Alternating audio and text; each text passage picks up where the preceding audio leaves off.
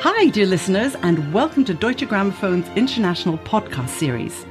I'm Sarah Willis, and I just love podcasting with the Yellow Label's star-studded cast of musicians.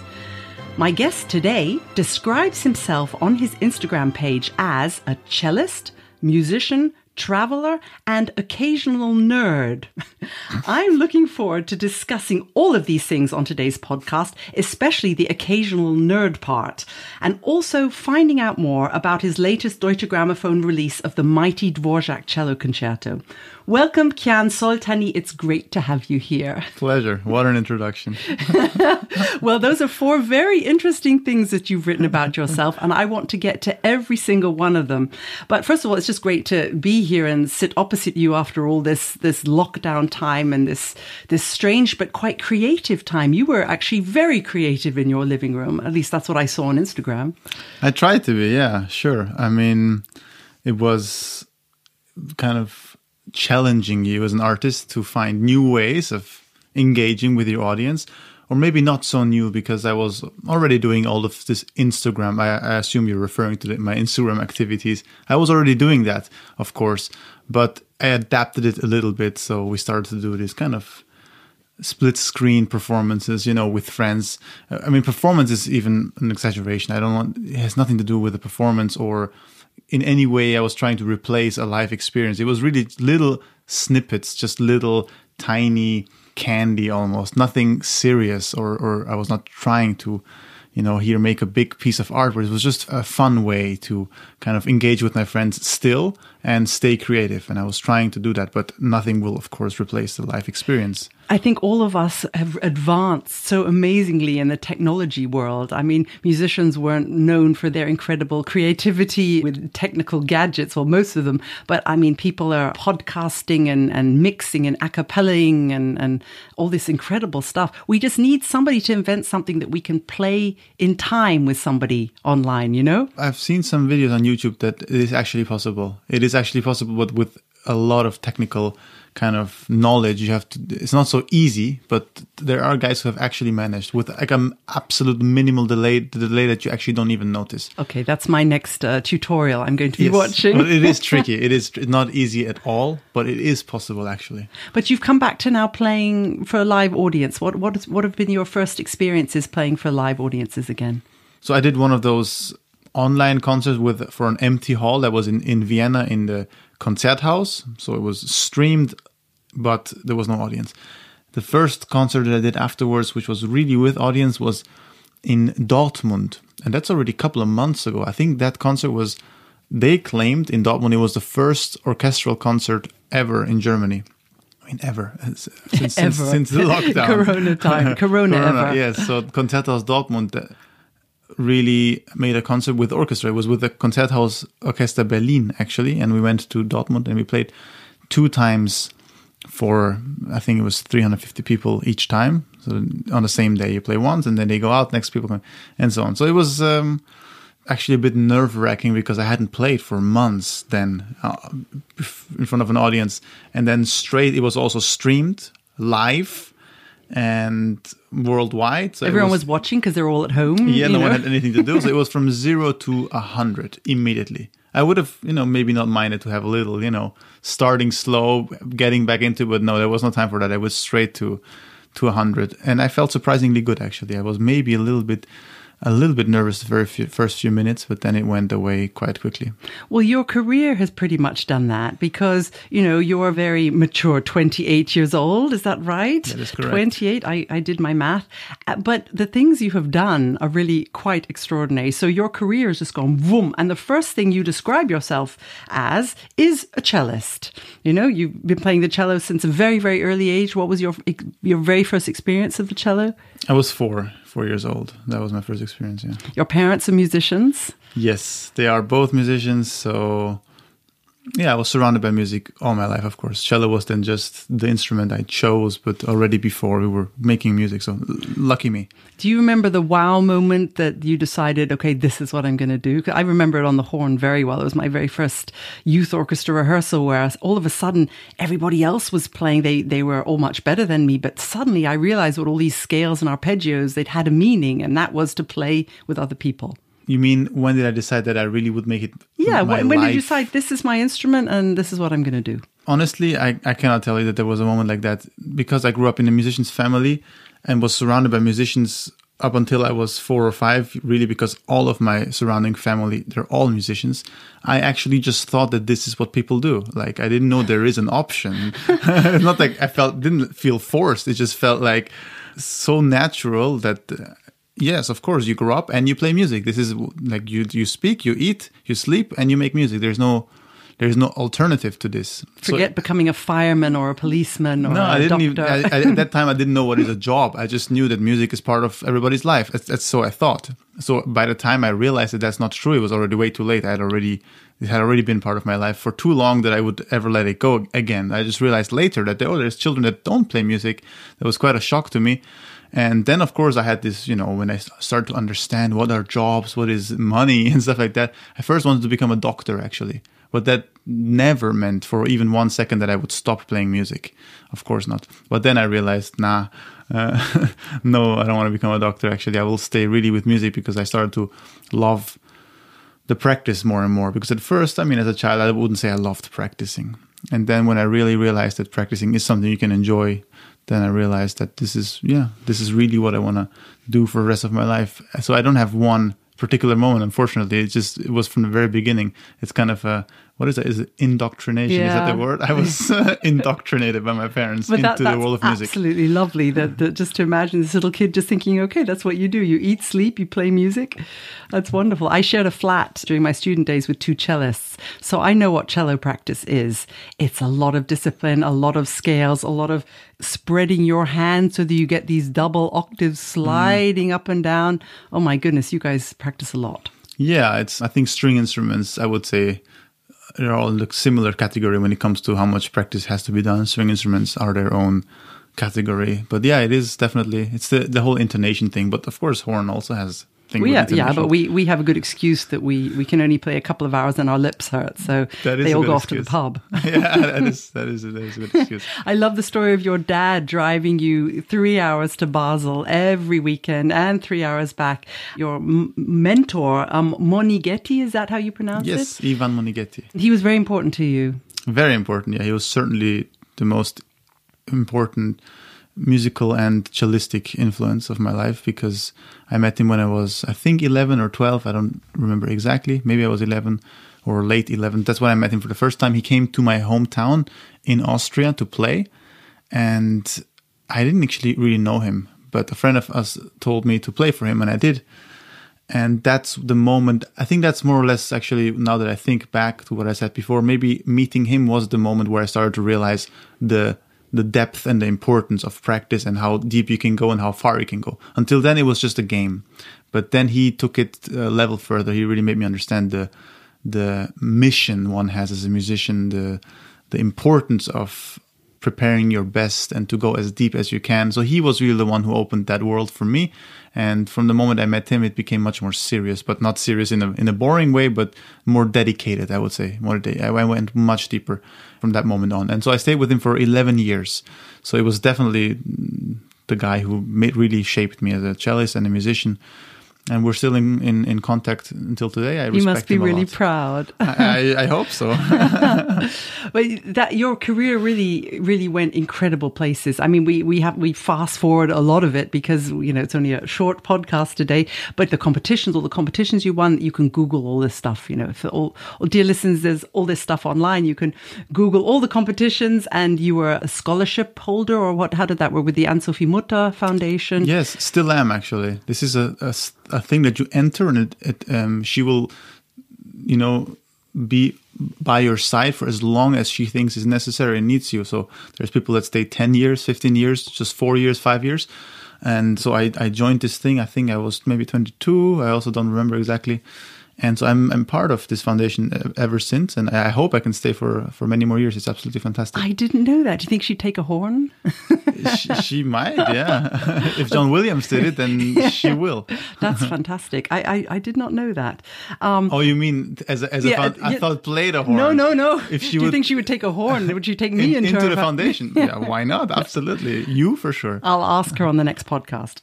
And then your orchestral training, because you were really training solistically, but then you became principal cello in the West Eastern Divan Orchestra with your other great mentor in your life, Daniel Barenboim. Mm-hmm. Had you played in an orchestra much before? I had played a lot in youth orchestras, just like you, actually. And youth orchestra was very important for me as well, because there were a couple of family members also, like my older cousin, he's 3 years older than me, also a cellist. He was in this youth orchestra already, so me joining was like really amazing for me. It's like, I get to play with my cousin next to him. Sometimes he was further advanced than me, so he would sit more in the front. I literally started in the very, very last desk of the youth orchestra as a cellist. And which youth orchestra was this? I mean, it's the youth orchestra of one of my surrounding towns, Jugendsymphonieorchester Dornbirn. It's one of the towns in Vorarlberg, which is an area of Austria. Vorarlberg is very famous, especially for me as a Berlin Philharmonic member, because our chief conductor, absolutely, Kirill Petrenko, yes. He moved there with his parents. Yes, and all Vorarlbergers are very proud of that. He went to the same conservatory as I did later. Yes. Yeah, it seems to have created good musicians, this place. So the youth orchestra must have been great. I mean, we're good. Yeah, we're good. Definitely, I learned a lot. And my sister also played in it. She used to play the flute. She doesn't anymore. So she was also there. So my sister, my cousin, and me. So it was a really amazing time, actually, to be in this youth orchestra. So I gathered some orchestra experience. But then, of course, especially my teacher's focus, Monighetti, was always on the solistic repertoire completely, 100%. Because he himself is a soloist and he never played in orchestras. But when this opportunity came to play with the West Eastern Divan Orchestra, I really couldn't say no. It was just impossible. It was such an inspiring project. And obviously, to even have the chance to meet Maestro Daniel Barenboim was something I couldn't say no to. So I auditioned, basically, and then I became the principal cellist. And it worked really well with all the solo stuff that I was doing, because it's anyway an orchestra that usually meets once a year in the summer. So this was something that I absolutely was able to do, and it didn't interfere with anything else. And I'm glad that until now and until today, whenever I have time, whenever it is possible, I'm very happy to join them on a tour here and there, a couple of concerts to really support. And it's like a family that once you're part of it, you're always part of it. So I wouldn't describe myself as an orchestra player, but this is more than just an orchestra. Really, it's a family of musicians who think the same way, and so I'm very happy to be part of that. I remember seeing the photo of you when you played the legendary trio with Guy Braunstein and Daniel Barenboim. Did you play at the Waldbühne, or was that just a big tour? Triple concerto. Beethoven. Yes, yeah. Waldbühne was one of the concerts. Yes. I mean, how you were this little thing, and were you aware? Was it always in your mind that Barenboim had been married to one of the greatest cellists of all time, and that's who he played the triple concerto with? Did that go through your mind, or were you just too young to not even let it bother you at all? No, I went through my mind a lot, of course. And the very first tour I did with the Divan Orchestra was in January 2014. And right away, I approached Barenboim and I kind of told him about my ambitions, I really want to do this and concertos here and there. I'm really aiming for this and that. And he from the beginning supported me, and he right away during the first tour started to give me lessons. After the rehearsals, he would sit down with me, and one of the first things he did was speak about his how do you call it, past wife, in a way, Jacqueline Dupré, of course. So that was already the starting point. He told me some stories about her, but after a while, it really, I just let go of the pressure. It was just a privilege in a way. And then from then on, I had so many lessons with him. And after a while, you just have to come to terms with who you are and what you are, and not try to compare yourself constantly with the past. Absolutely. You say when you had lessons, though, and people assume when an instrumentalist takes lessons that they're being taught technique and fingerings and bowings, but you mean lessons of a completely different level. Yes, lesson in music. Absolutely, because the technique thing, I suppose, was sort of already a bit in the past. Of course, I work on technique every day still of my life. I will until the end of the day. But I wouldn't maybe ask Barenboim about cello technique. I would then... Although he probably knows. He knows a lot. And he would also give fingering suggestions and so on. But the technique is something I'm fairly, let's say, confident with myself now. I can work it on my own. I know I've understood it now, and I can work on it. But so with Barenboim, it was really lessons in music. The first piece we ever worked on together was the Dvorak Cello Concerto, which is funny because now the circle has closed with recording it with him now finally. That was the first piece we ever worked on together. And so it was really working on harmony, the music, the structure of the piece, the phrasing in such a depth and detail. It was absolutely fascinating for me. And then it was already 1 year later that he invited me to play the triple concerto. Then the next tour basically I did with them, he said, you can be the soloist with me and Guy Braunstein. And of course I realized what insane responsibility and opportunity it was. I realized it and I started practicing. I mean, I haven't practiced that much in my life. I think it was really then, I think half a year I spent daily on that piece, the triple concerto, because not only was it a great responsibility, but also the triple concerto is a very, very tricky piece for cello. On top of that, it's not a simple piece at all. It's extremely tricky. Every cellist can tell you that it's really delicate and you're so exposed. And the cello, in a way, is the leading instrument in this concerto. And I don't say that just because I'm a cellist. I introduced all the themes basically throughout the whole piece.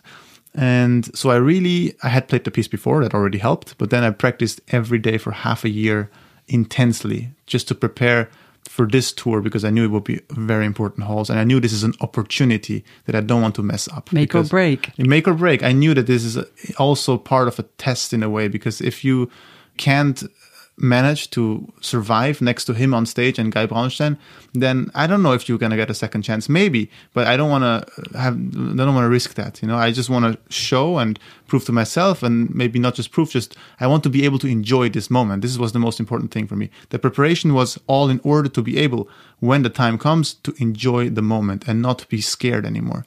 Could you? I absolutely did. Every second of it I enjoyed, and I felt really ready. When the time came, I felt so prepared. And I enjoyed every concert, particularly this Waldbühne one. There's actually an amazing picture that is hanging in my parents' house in Austria. It's the moment that the Waldbühne, you of course know it. There's from the backstage area, when you walk out, there is a moment when you see the audience for the first time on the left. And this particular moment, actually, I was walking with Barenboim kind of hand in hand.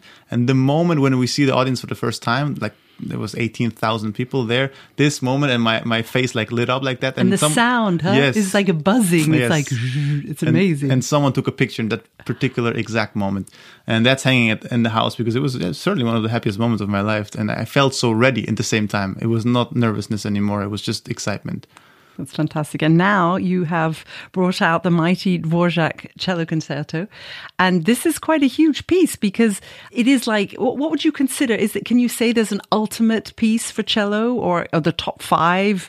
This would definitely be among it, if not right at the top.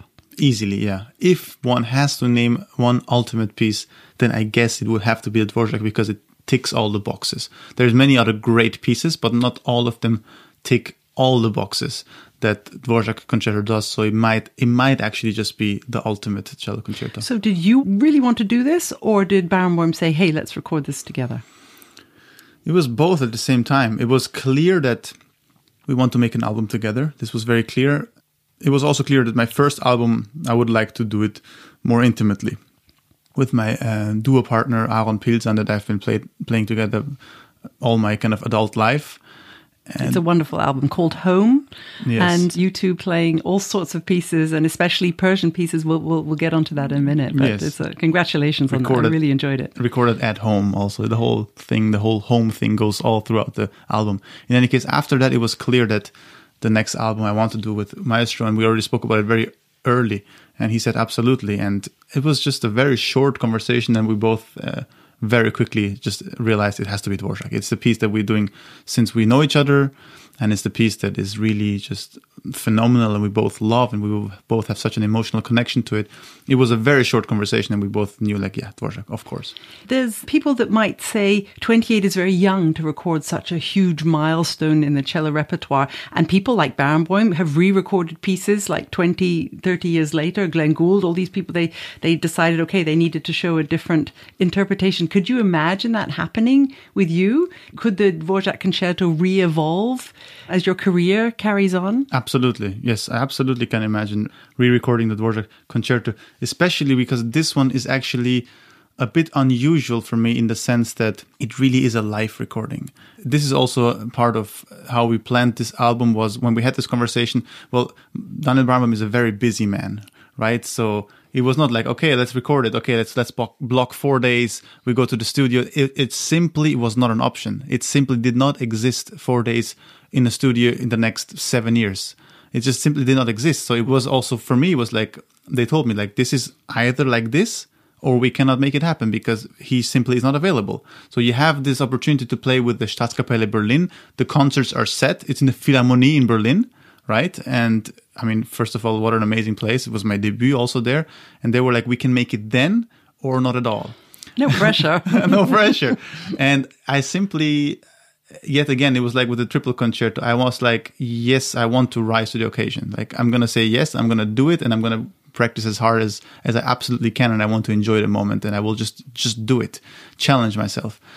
This is how it came to be. This is not a studio recording at all. We didn't have one single day, not even 1 hour in the studio. This was all done on stage. This is completely on stage. Of course, we rehearsed a little bit before, but nothing after.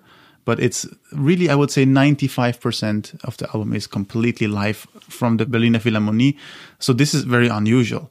It gives it a special energy, of course. But absolutely, I can imagine maybe in the future, of course, many years from now, if I would re-record the Dvorak Concerto, I guess then I would try to make it different in a way that I would make it a studio recording this time. Because the live thing I did already now. I wouldn't just repeat that anymore. Maybe this time we do a studio recording and you can bring out different things. But in a studio recording also, there are things that when you do a live recording, you can bring out those things which you would never be able to achieve. I feel like never being able to achieve in a studio recording, which is the real feeling of that moment of a live recording. You try to recreate that in a studio often, but there is something about a live recording that just is unreachable in a studio. That's why we all say there's nothing that replaces a live experience. You know, for concert goers, it's especially during this whole Corona time, we've all come to realize just how important this live experience is. When it was taken away, it was like, we all missed it like crazy. Yeah. Well, congratulations on your Dvorak. And the rest of the album are wonderful pieces arranged for cello ensemble, one by my colleague Stefan Konz, and you did most of the others with the cellist of the Staatskapelle Berlin. And just a quick word about those. What made you decide to put those on the album? Yeah, so of course the centerpiece of the album is the concerto with its live performance. But then the question was, what can we combine with it? And I wanted to just stay with the composer. Like, let's explore other sides of Dvorak. What else does he have to offer? It doesn't always have to be this huge 40-minute giant piece with incredibly big form and everything. I wanted to look more into the small little miniatures that he had written, and there were so many and so wonderful, such wonderful compositions. And of course, those were recorded later. Those were studio productions. And I always had a big love for cello ensemble. I started doing that at a very young age. Some of the arrangements, one of them actually, I had already done. It was the song Lasst mich allein, which is so deeply linked to the cello concerto. And I would always play it as an encore after the cello concerto, because it's a song that he quotes during the concerto. In the second movement, also in the third movement, it's related to lost love, a woman that he loved so much who passed away. And in her honor, he quotes this song in the concerto. So it was so important for me always to play this as an encore. And the arrangement I had done already for cello ensemble. I would always play it with the cello section of the orchestra. So that was an obvious choice to put this on the album also with this arrangement. And I thought, what if we enhance it now with new, fresh arrangements exactly for this setting? And so this idea, step by step, became a reality. And I wanted to contribute my own arrangements also. So I did, on top of this one that I already had done, 2 extra ones just for the album of songs. And then I asked, our wonderful colleague who I knew is such an amazing arranger and composer, Stefan Konz, to do one for us as well. And then the final one actually already existed by some other arranger. So we had 5 fantastic miniatures of Dvorak that all kind of work so wonderfully together, but they're all so individual and unique also at the same time. And it's just a nice way to let the concerto ring out in a calm way and in short little bits. And celebrate the cello as well, which is lovely. So that's your cellist part of the Instagram description. Then comes musician. So why is a cellist not a musician? I don't know. Big question. Yeah, that's, I don't know. I mean, first of all, I didn't put that much thought into my Instagram description as you might think. I know, I just grabbed it because I thought it was a good idea. Yeah. If I would really think about it, then of course a cellist is a musician, but maybe I don't consider myself only a cellist. Maybe, exactly. Maybe I also like to do music that is not just on the cello. Obviously, I play a little bit of piano for fun. I like to fool around with electronic stuff as well, on the computer. And especially that was in a way a bit of a statement of, for me, what our new generation of musicians, I think at least, should aspire more to work towards, which is a more inclusive environment of music, that it's not just classical music here and everything else is below us. I really, really am trying to really go against that. I'm not the only one, I know that. It's a real movement happening, and I'm really completely behind that. That time is over. Like, we have to adapt now. Those times are over. We are living in new times. It's the 21st century, and being a cellist does not mean anymore you're a classical musician. And that's what I certainly wanted to say with that. I'm not a cellist classical musician. I'm a cellist musician. I'm open to any kind of music that is great. Obviously, that is the criteria. It has to be great. I'm not going to play stuff that I don't believe in and I don't like. There is great music, and there is music that's not so great in any genre, classical or otherwise. I'm very interested in all kinds of music that is great and have always been. And so I see myself more than just a cellist. I'm a musician who is searching for great music in any way that I can express it. If it's not going to be on the cello and in some other way, I'm open to that as well. But of course, cello is my strongest instrument. And so I would always prefer to express it through the instrument that I know how to express it the best. I totally agree with you, and I with everything you said, and having got to know a lot of your work in the last couple of days while I was researching you, that I really agree that you're doing a great job. You're a real ambassador, not only for your instrument but for different music genres. I mean, the Persian side of you've done incredible things. I saw a wonderful video on YouTube of you playing with a tambour, or what would you call it, on the Sweet Spot TV. You were playing a piece. You were basically playing the same rhythms, and she was playing a certain type of ethnic drum. Oh, this just recently came up. Yeah, that was a darbuka. Darbuka. I had no idea what it was called, but it sounded fantastic. And it made me think, okay, I'm going to look up that music. I was really interested in, obviously I didn't. Not yet anyway, but I will.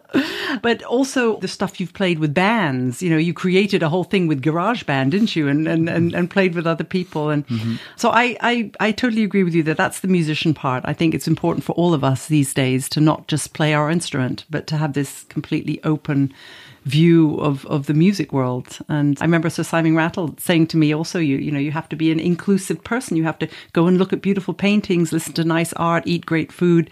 All these things feed our souls and make us better musicians. Absolutely. And if now, because I'm thinking so much about this Instagram caption, I would probably add one more category after that. I would say cellist musician.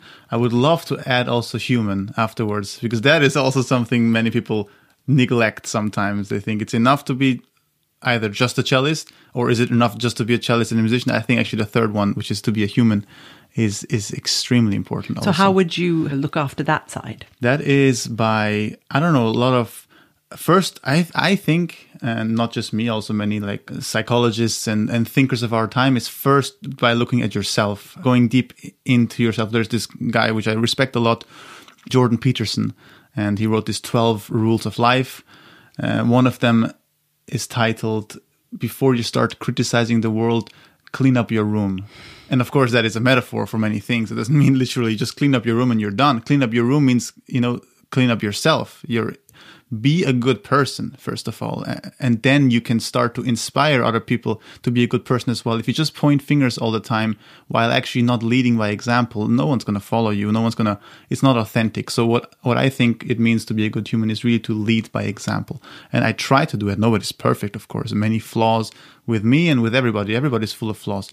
It actually means embracing your flaws, coming to terms with them, trying to become a better person every day, and leading by example, inspiring people and lift them up. I mean, that is really what I would love to be able to achieve in my life. Well, I'm expecting that to appear on your Instagram feed very soon. Now I have to. Traveler is the next one.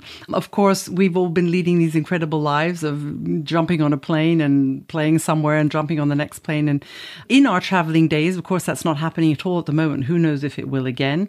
Traveling with a cello is not the easiest thing in the world, is it? Because you have one ticket for you and one ticket for the cello. That's exactly how it always goes. So there's two problems with it, which is you can never, for the exception for EasyJet, Ryanair and Wizz Air, those very... for the listeners, I'm making a face right now because they never let my horn on board. Really? Yeah, very rarely. That's funny because EasyJet, Ryanair and Wizz Air are, for the cellist, the absolute dream. They're the interesting. dream for a cello because the only airlines, and maybe I forgot one or two, but to my knowledge, the only ones so far that I have flown with, that you can book your ticket and the cello ticket on your phone. You can get on the plane. Nobody ever talks to you. It's done. It's over. You get on, you get off, everything. Everybody else always makes a huge fuss about it.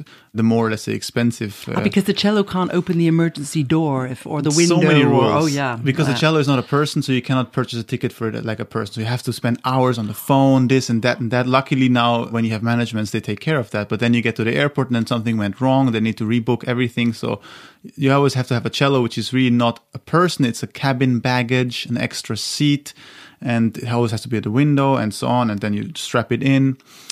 And so it's a bit of a hassle. Does it get free drinks as well? I probably could ask for it, but I haven't done it yet. So, but you get used to it now. Then there's upsides to that, of course, also because you always get to board first on the plane with a cello. We always have that in our orchestra. It's like the Cellisten bitte zuerst, the cellos please first. And we're like, they always get to go first. It's especially satisfying when you look at those like business class or first class guys standing in line. They're like, yeah, I'm going to go first. And then you just walk by them with a smile and they're so angry because they paid so much money. And yet still they're not going first. So that's the upside to it. But otherwise, I've really gotten used to it by now. It's just normal to travel with a cello. And another upside is nobody's ever sitting on both sides of you. Sometimes, of course, on your other side, there's somebody sitting. But you're never kind of crammed in between two people. You can lean your head gently on your cello and take a nice nap. That's also extremely comfortable. Do you miss traveling right now in these Corona times? Actually, no, I didn't. I mean, we were all of us, I guess, really for like maybe 3 or 4 months really not traveling. And I really didn't miss it. I was enjoying it so much for once not to travel all the time. Those 3 months of just staying at home. I know it's horrible to say. Many people had very hard times. And I'm just privileged to say that I really didn't have such a hard time. I was lucky because I was in Austria, first of all, and things there were relatively under control. Everything was really okay. So I actually was able, luckily, to really enjoy this time. But of course, there's many people who weren't so lucky. But yeah, for me, it was actually it became a kind of a beautiful time. So the fourth is still the fourth. It might be the fifth by the time you change your Instagram description. The occasional nerd. Now, I want to know, I was reading all about you and I couldn't quite work out whether you meant you're a cello nerd or are you a musician nerd? Are you a movie nerd? Are you a comic nerd? Are you a gaming nerd? What sort of nerd do you mean? A bit of all of those categories you just named, and all of them occasionally. I mean, cello nerd, I would say always, certainly. But yes, so I was very much, or still am, very much into, movies.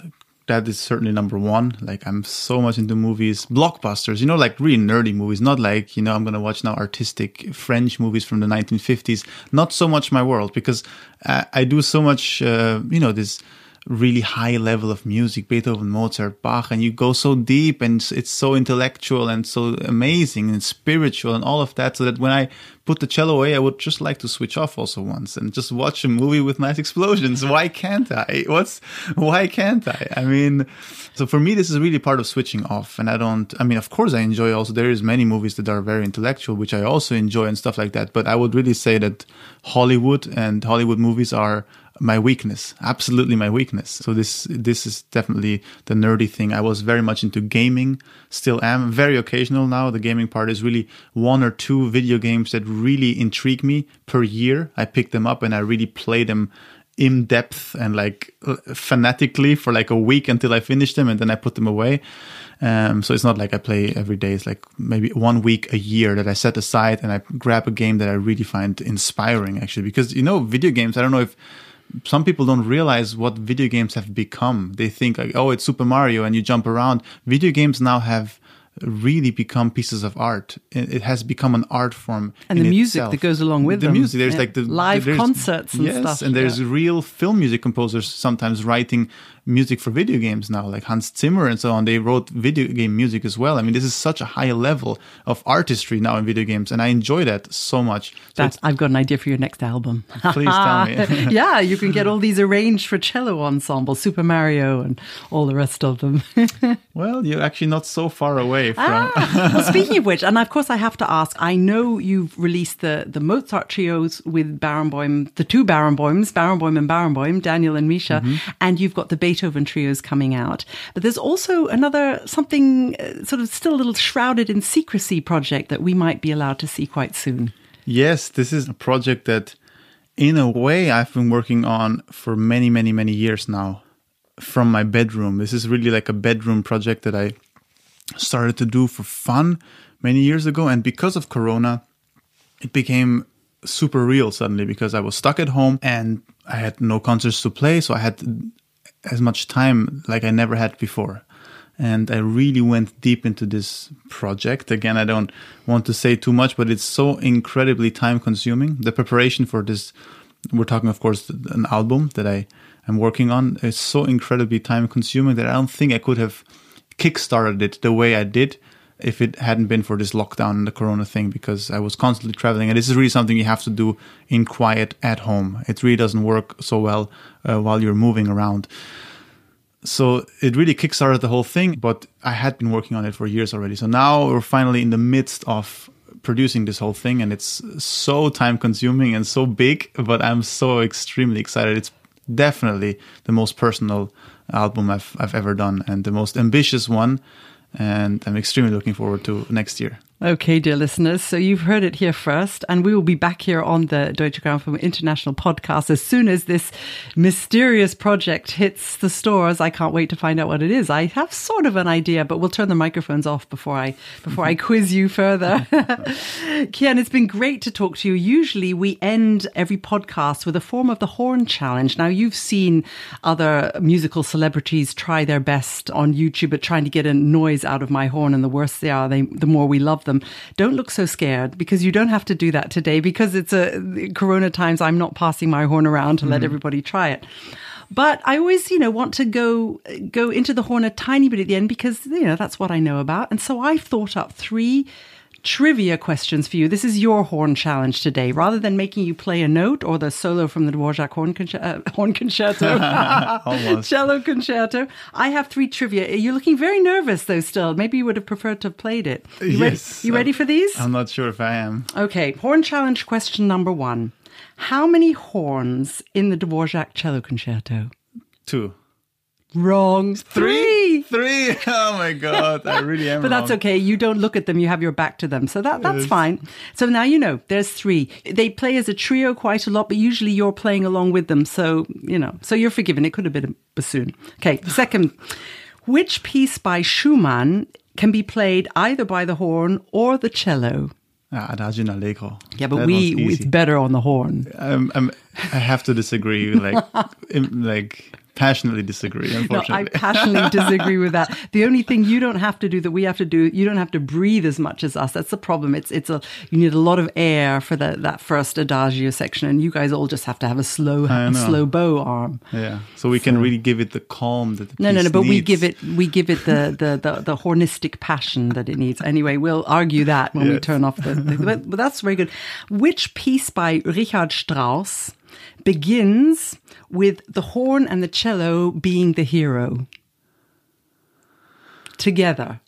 Is it Heldenleben? Exactly. There you go. I got the only cello-related question wrong. Isn't that embarrassing? That's okay. No, well, that's all right. There are 3 horns in the Dvorak cello concerto, but in the Heldenleben, the horn and the cello section play the role of the hero, but no one ever hears the cellos because the horn's usually playing so loud. I actually didn't know that the horns are part of that. I thought it's just the cellos. Oh, but here because we you go. said it, I only listened to the cellos there. Here we go. So you hear, dear listeners, the cellos are very far away from the the horns on the stage, so we have completely different perspectives on things. But thank you. Thank you for playing our horn challenge. Thank you for being on the podcast. Congratulations on your Dvorak albums. Really fantastic. And I've loved listening to you and hearing your insights, and hope you'll be back with us very soon as your new project comes out. Yes, I hope so too. Thanks for having me. All the best. And see you next time on the Deutsche Grammophon International Podcast. Bye, everyone. Bye.